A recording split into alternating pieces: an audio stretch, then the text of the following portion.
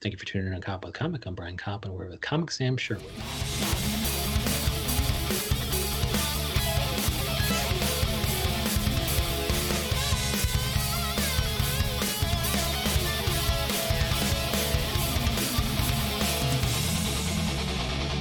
Sam Sherwood, how the hell are you? Doing pretty good. How are you? Good. Thanks so much for coming on because we're following you during the quarantine. You're putting some stories on your Instagram. You were Sam Sherwood _ at Instagram and also Sam Sherwood _ at Twitter. Yep, that's me. Just kind of hanging out on Instagram, doing stories and posting tweets. That's all I got going on right now. And you might have a podcast coming out soon, and I guess it's it's in the works. It's going to be Sam Sherwood's unique take on everything, and kind of what kind of details are you ironing out, like what platforms to be on, etc. Yep. So I'm really working on like a video podcast kind of thing. Thinking about YouTube, maybe IGTV, some gaming clips, some hot takes, kind of whatever. Just my personality coming through to the internet. Kind of held off on it for a while just because felt like everybody was releasing a podcast, especially comedians. I love what you're doing. You're taking off from just, New York City comics, shining some light on them. But for me, I didn't really want to just do the same thing as everyone else. So held off for a little bit, but now we're coming strong at them. Yeah, I think if you do all the mediums, like you said, I mean, you listed a bunch, and if you're just doing every single one, especially if you're on things like Twitch or YouTube doing gaming, I know Kyle Lewis does some gaming. Right. Some gaming stuff, which I like a lot. And so if you're doing all those things, especially you need video because Sam Sherwood's a good looking cat. Thank you. Yeah, I'm thinking about naming it the Sam Sherwood Show. Keep it pretty simple. Triple S. Yes, Triple S. Yeah, because the SS is taken. Oh yeah, that's a big one. Took, the SS. And so what are some of the gaming things that you're seeing? I just downloaded Kingdom Crusaders 3, which just came out.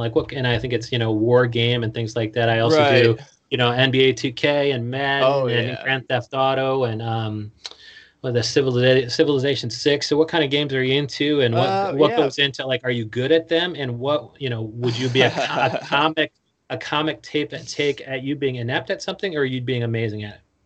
It's a little bit of both. Me thinking I'm amazing, but in the reality, I'm not a big virgin, so I'm not that good at the games. Just losing to a lot of 12-year-olds mostly. But yeah, a lot of Fortnite, Call of Duty, Warzone, the pretty sheepish games that everyone plays now. I kind of hop on, but it's really just we play for like 12 hours a day now, me and the little crew that I have, and whatever. We go on rants, all these kind of things. So I just figure might as well take some of that, cut it up, and put it out. And if there's a good gameplay in there, might as well throw that out there too. The rare times we get some kills or whatever, And people are just going to see those clips and be like, first of all, he's hilarious, but second of all, he's pretty good at this game. Yeah, you're like, exactly. This is 12 seconds out of 12 hours, dude. Yeah, exactly.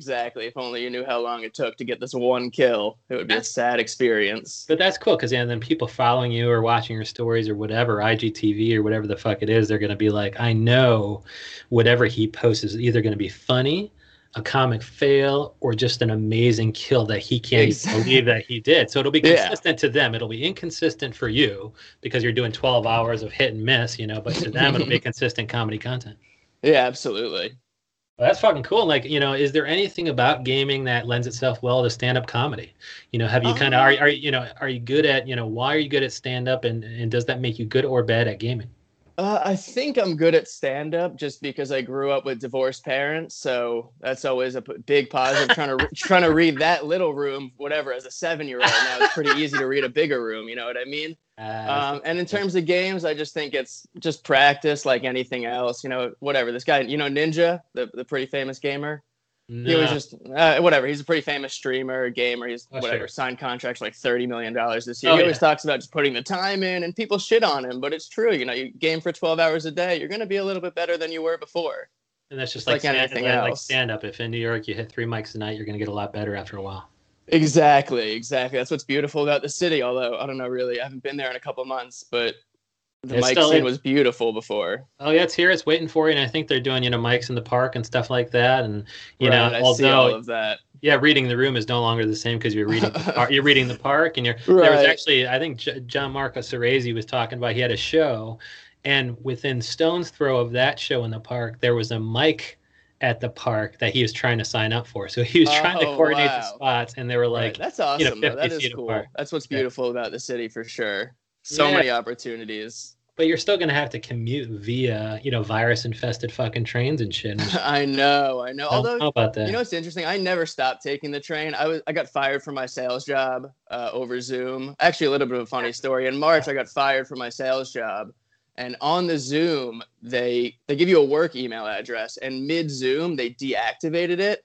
So I actually got kicked out of the Zoom while I was being fired and had to rejoin with my personal email. It was one of the most tragic things I've ever had to do. That's so funny. And the fact that you're dutiful enough to rejoin. You should, at that point, like, fuck it, right? The writing's on the wall. I don't have to rejoin. I thought maybe they were going to give me some type of severance package when I rejoined, but that just never happened. It was just a big old fuck you and see you later. That's fucking hilarious. So is that going to be a bit on stage? Oh, yeah, of course. I mean, everything is a bit on stage. I try and bring every kind of personal situation to the stage that, whatever is personal to me and that no one else can talk about. I think those are always the best jokes. And I'm more of a storyteller in general. So that definitely suits its hand for me. Yeah, I wanted to explore that a little bit because, I was talking with Barry Doherty early on, and he fucking wrote comedy books that were forwarded by fucking Richard Pryor and shit. Like this guy was at the Friars Club, so this guy's a big fucking writer. And I was, kind of grilling him on whether or not stories can be funny, because there was this Judy Carter book that says, like, I think it's old school stand-up comedy book, Judy Carter, who said like stories can't be funny or something. But then you see people like Mulaney and Birbiglia coming out with some, hilarious stories. And so, how'd you get into kind of stories are the way to go, especially in the context of the fact that you started young when you're 18 and you took a couple years off?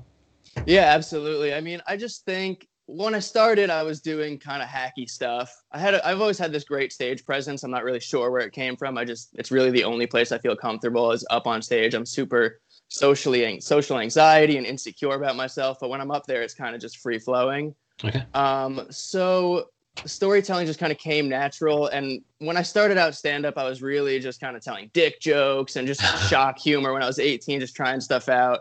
Yeah. And I knew I had this ability to tell stories to whatever it was, friends or family or strangers, where these stories would come alive and I would come alive while telling them, but I couldn't relay that on stage when I was so young. So I took a couple years off, probably from like 22 to 26, really just kind of studied comedy, took in as much as I could, read the books, watched every special I could, and really became a huge comedy nerd and kind of just found out it's okay to bring your voice to stage, all this kind of stuff. And so once I started back up at 26, I just started telling my stories and it started going better.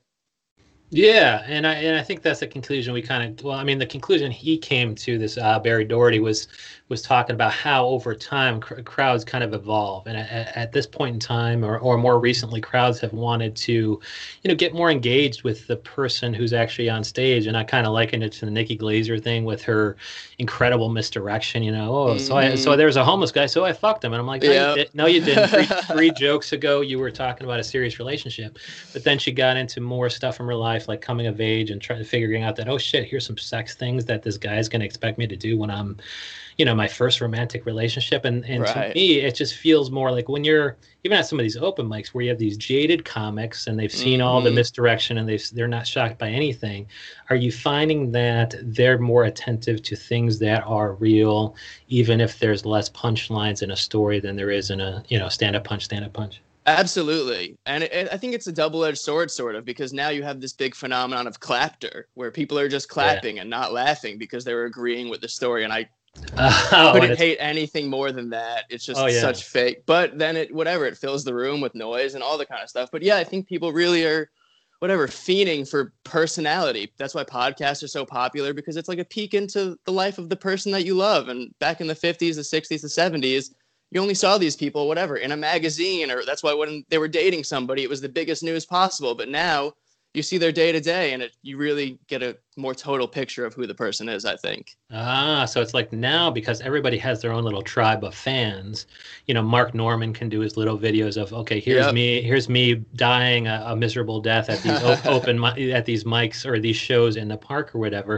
And because he has his little tribe, he's no longer he's not on this real pedestal like people in People magazine were back in the day. Every little comic has their own little fucking tribe, and that little tribe really wants to know everything about you, and they don't put you on a pedestal at all. They like you because you're not on that pedestal.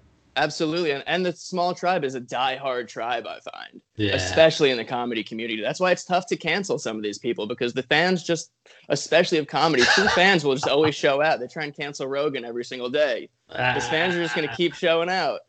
Yeah, like even during the whole Joey Diaz thing, they're like, Joey Diaz will be fine because he has the church. And I didn't even know what the church was until I figured out, like, when he ended the podcast, I was like, oh, that was the church. And what you're saying is perfectly reasonable. Like, that guy can't be canceled if a million people know that guy's backstory and knows that he says these things out of that shit I used to do when I was high or whatever. Yeah, exactly. 100%. And so who's a Sam, like when Sam Sherwood has his tribe, what are they going to, they're going to know him intimately, and what in your past do you talk about on stage that they're going to be like, oh man, that could cancel him someday, but I love him because he's fucking real. Like, is it the child of divorce? Yeah, I think it's that. And I also just think it's my entire attitude is kind of, what's going on? What are we really doing? Are we serious? That's kind of my entire attitude. I just look at everything and I'm like, am I the only one who gets it? Even conspiracies, this, that, food, eating, movies. I just look at things and I'm like, is that what you people really like? How is that possible? I think it's going to be tough to cancel me in the future because I'm not, the king of hot takes or the king of dark shock humor. I'm just more of, is this really what we're doing here? Yeah, because you can just like a fed up attitude. Yeah, you could ridicule people like true believers on both sides of every issue. Exactly. Right. Like any conspiracy, 9/11, Epstein. There's so many different sides, and the truth is out there somewhere. Yeah, as a lawyer, I'm the same way. Like, Ruth Bader Ginsburg died last night. So yep, R.I.P. to the greatest. Oh yeah, well there was fucking I'll have to explore whether or not you're serious about that, but I imagine you are, because most of the comics are pro RPG, RBG. Yep. Bader Ginsburg. Luis Lopez said something like, "Don't fucking say her acronym like she was a drunk sorority sister. Say her full fucking name." And Alana Altman did something like, what did he say? He goes, oh my gosh, he had a fucking perfect take on it. But I've been retweeting these things and it's all over the map. But, today you're reading about all the things that, the political, I'm a lawyer, so I can see all this fucking shit from the Congress versus executive branch versus, politics, and how it's going to be a wedge issue for certain things and how it could lead to packing the court or killing the filibuster. And all these things are so fucking nuanced that I probably could ridicule things on both sides of this. Like really, do you really think the court's going to change that much when, even if he nominates X person? How are things going to change? Because it's all based on, the Supreme Court is filling in the blanks for what Congress can do and can't. They're reading the law. They're being like, no, the law says this, and that's why we can't go beyond it. And so if you're an activist judge, you go beyond it, you try to fill in the blanks. And if not, if you're like Sorich or whoever the fuck it is, you're like, no, it says this. So although the left wins, it says it because Congress only passed this. So Congress, go pass something fucking else. Yeah, and absolutely. So I think there is, I guess it's comedy gold because you can take the piss out of both sides. So like, let's do the thing on, Epstein. Okay. Or, let's do it. Yeah, let's do Epstein first. And so, for example, for Epstein, Sam Sherwood, can you take both sides of Epstein? Can you take the diehard believers, or even QAnon, blend them together? There's this pedophile elite, and of course Epstein was one of them. But the fact that there's 4 billion of them, and they probably include Tom Hanks because he wants to eat babies. But the fact that there's not only these pedophile elite who wants to eat babies, but Trump is the guy who's going to fight that. That's the funny part. Right. It's the biggest delusion of all time. Here's the reality on Epstein, and I'll give it to you straight up. Yeah. Epstein was a CIA and Mossad agent, and what they do is they use people in high power as sexual blackmail. So they'll take Epstein, and it's a beautiful plan. They take Epstein, who's this rich billionaire guy. They'll ship him around to different people, and he just makes friends with them. They don't know who he is. He's getting a massage. He says the girl's 18. I'm just getting a massage, honey. That's all it is. And then Jeff comes knocking at your door one day, and he has a video of you getting a massage from a 16-year-old. Yeah. That's crazy. And now he's just like, hey, buddy, you're voting for this thing, and that guy's voting for the thing. And it's not because it benefits Epstein, but because you say that because it benefits the state. Yes, exactly. Who is Ghislaine Maxwell, unfortunately. And so, do you actually believe that, or is there another side of it that he doesn't have a handler? No, I think he probably has a handler. If you really look into it, Ghislaine's family is so deep in ties with technology and the CIA. Her sisters sell these programs to the Pentagon that have back doors. It's all really, really shady and disgusting stuff. Okay. But it's not anything new. If you read this Nick Bryant book, he talks about the Franklin scandal. It was pretty much the same thing that's going on now in the 50s. A high prominent senator in Nebraska got caught with some boys. One of the boys actually escaped. I think they made a doc about it called Finding Johnny Ghosh or Who Took Johnny, something like that. It's fascinating stuff. And cool. It's just a history on repeat. I mean, not to get too political, but if you look at Trump right now, what he's doing, Law and Order, all of this stuff, it's taken a page right out of Nixon's book. It's crazy. Sure. Literally the same verbiage, the same pictures. If we don't look back at history, we're never going to learn. But so you're able to kind of dive deep into this stuff and really kind of and that's why you can be cynical about the whole thing. It's like these true believers, they don't have the same grasp of the facts that maybe Sam Sherwood does, and so you can make fun of ignorance on both sides. Yeah, absolutely. And I think that also comes from being from a child of divorce. I mean, I always go back to that, but it's like, they say never meet your heroes. Well, your parents are your heroes growing up, and when I was 7, my heroes were telling each other they were idiots and shitting on each other. So it's like it just breaks your reality, honestly. Right. And so, I mean, I suppose you probably believe the deep state exists, and I probably, agree too. With every administration, there's a deep state because absolutely there's career officials that want to maintain their power. They have all these little fiefdoms. Right. They're always going to be there. But the fact that people think that Trump is actually doing anything to change that's insane. The reality of the situation is Trump is just a bat out of hell. That's what he's not anything in the system. Right. It's crazy because, I mean, you see these pictures of Pence and what's his name? Pence and Biden, shaking hands the other day on the 9/11 funeral. Those guys are old buddies, I'm sure. Oh, sure. Meanwhile, and Trump doesn't know anything. They probably lock him out. They don't tell him any secrets, none of that. He's an idiot and all that stuff, but he's not in the deep state. He's not political. He's just a guy who tried to get in, and they will not give him any answers. He doesn't know about the aliens. He doesn't know who killed JFK. But all the career politicians 100% know all of that stuff. Oh, yeah. Yeah. And so somebody like Biden gets elected, let's say, and how does the deep state interact with Biden? Are they kind of on his side, presuming he starts their wars, etc.? Right. Yeah, I'm not sure about Biden. I think Kamala Harris is probably the one who is more involved in that deep state kind of stuff. I'm not sure. Biden seems like he's really losing it. I mean, I'm going to vote for him because that's the situation that we're presented with, unfortunately, in this beautiful country where we have 2 options. Yes.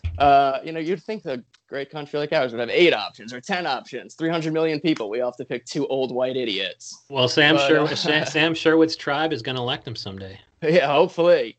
I mean, other countries have 8 parties, 9 options. It's crazy how we're running on a document from 1776. Yeah. And whatever, 300 years later. But I mean, all you could do is look around. What was that? Sorry. Yeah. So you're saying Kamala or whatever, she's a little bit juiced into the tech scene, etc. So she's going to kind of do their bidding. And is that, are they part of the deep state now? Is big tech part of the deep state? I'm not sure. I know they're trying to. I think so, probably. But with AI and all the facial recognition software and what they're putting forward in terms of, trying to predict medical records and trying to predict criminality, it's all very, very scary. Yeah, and so I suppose it depends on who gets these contracts. It could even be somebody like, if Microsoft gets the contract for tracking certain things or whatever, it's going to they're necessarily a deep state actor at that point. Right. And also, a thing with these billionaire guys is everyone thinks these guys are lizards or eat the rich, all this kind of stuff. And I do feel, billionaires are disgusting. No one needs that kind of money. But at the end of the day, these guys didn't set up the things to be what they are. Mark Zuckerberg was just trying to rate hot girls at his college. You know what I mean? He wasn't trying to create a political propaganda. He looks like that in Congress because he's just freaking out. He doesn't know what's going on. He's like, where am I? So I feel for him and I hate him at the same time. It's a double-edged sword, really. And so, what's the comedy product that is Sam Sherwood? Is there any kind of conspiracy theories that you can spin into a loyal following with Comedy Gold where they're like, let's see what Sam Sherwood has to say about this? Like, are you doing any kind of, commenting on this kind of stuff in your online videos? Like, whatever stories come out at Sam Sherwood _, whatever tweets come out at Sam Sherwood _, like, can we expect that you're going to kind of reveal things about the deep state that people haven't, they haven't seen the documentary about the guy in the 1950s? Absolutely. Anything that comes out, I'm on there giving my take, whatever it is, always. The hottest take, the freshest conspiracies you could find there. And when this podcast comes out, it's gonna be a big part of it because I don't know what led to it, but for some reason I found myself just getting more and more into this niche of being like, it's just crazy when you start to realize everything, and then we're just supposed to walk around like everything is all right. Like, I'm unemployed right now. I can't get a job. There's conspiracies going on. How am I supposed to work in an office when 9/11 was maybe planned? How am I supposed to do anything? It's just too much for me. I can't handle it. Truly. It's so really, I mean, does it kind of lead to a little bit of helplessness when you find out that there's puppet masters out there? Absolutely. Helplessness and just general sadness, honestly. General no hope for the future, but that's also almost beautiful because it lends me an even bigger perspective in wanting to do comedy, because it's like, if everything is fake, I'm just going to do what I want to do, and I'm sure it'll all work out, or not. It is what it is. We're just out here on the earth trying to chill, and it is what it is. That's my big thing. Just taking it easy and not listening to anyone but yourself. Dude, I fucking love that, dude. The person with the unique perspective that's going to have his own tribe is Sam Sherwood, who is Sam Sherwood _ at both Twitter and Instagram. Track the Instagram, because although he doesn't post as much yet, he will, post his shit via the stories. And hopefully, when can we look out for that Twitch content of you playing video games for 12 hours? Something in the next couple of months. I really am working on the design. I want to get the artwork right and all that kind of stuff. But by the end of the year, I'll be putting out some type of video podcast every week. So I can't wait to see it. You're a dude. You got all the conspiracies. you can let us know which conspiracies are real and fake. Yep, I got you guys. Don't worry. He's got you. Sam Sherwood, thank you so much. Thank you, my man.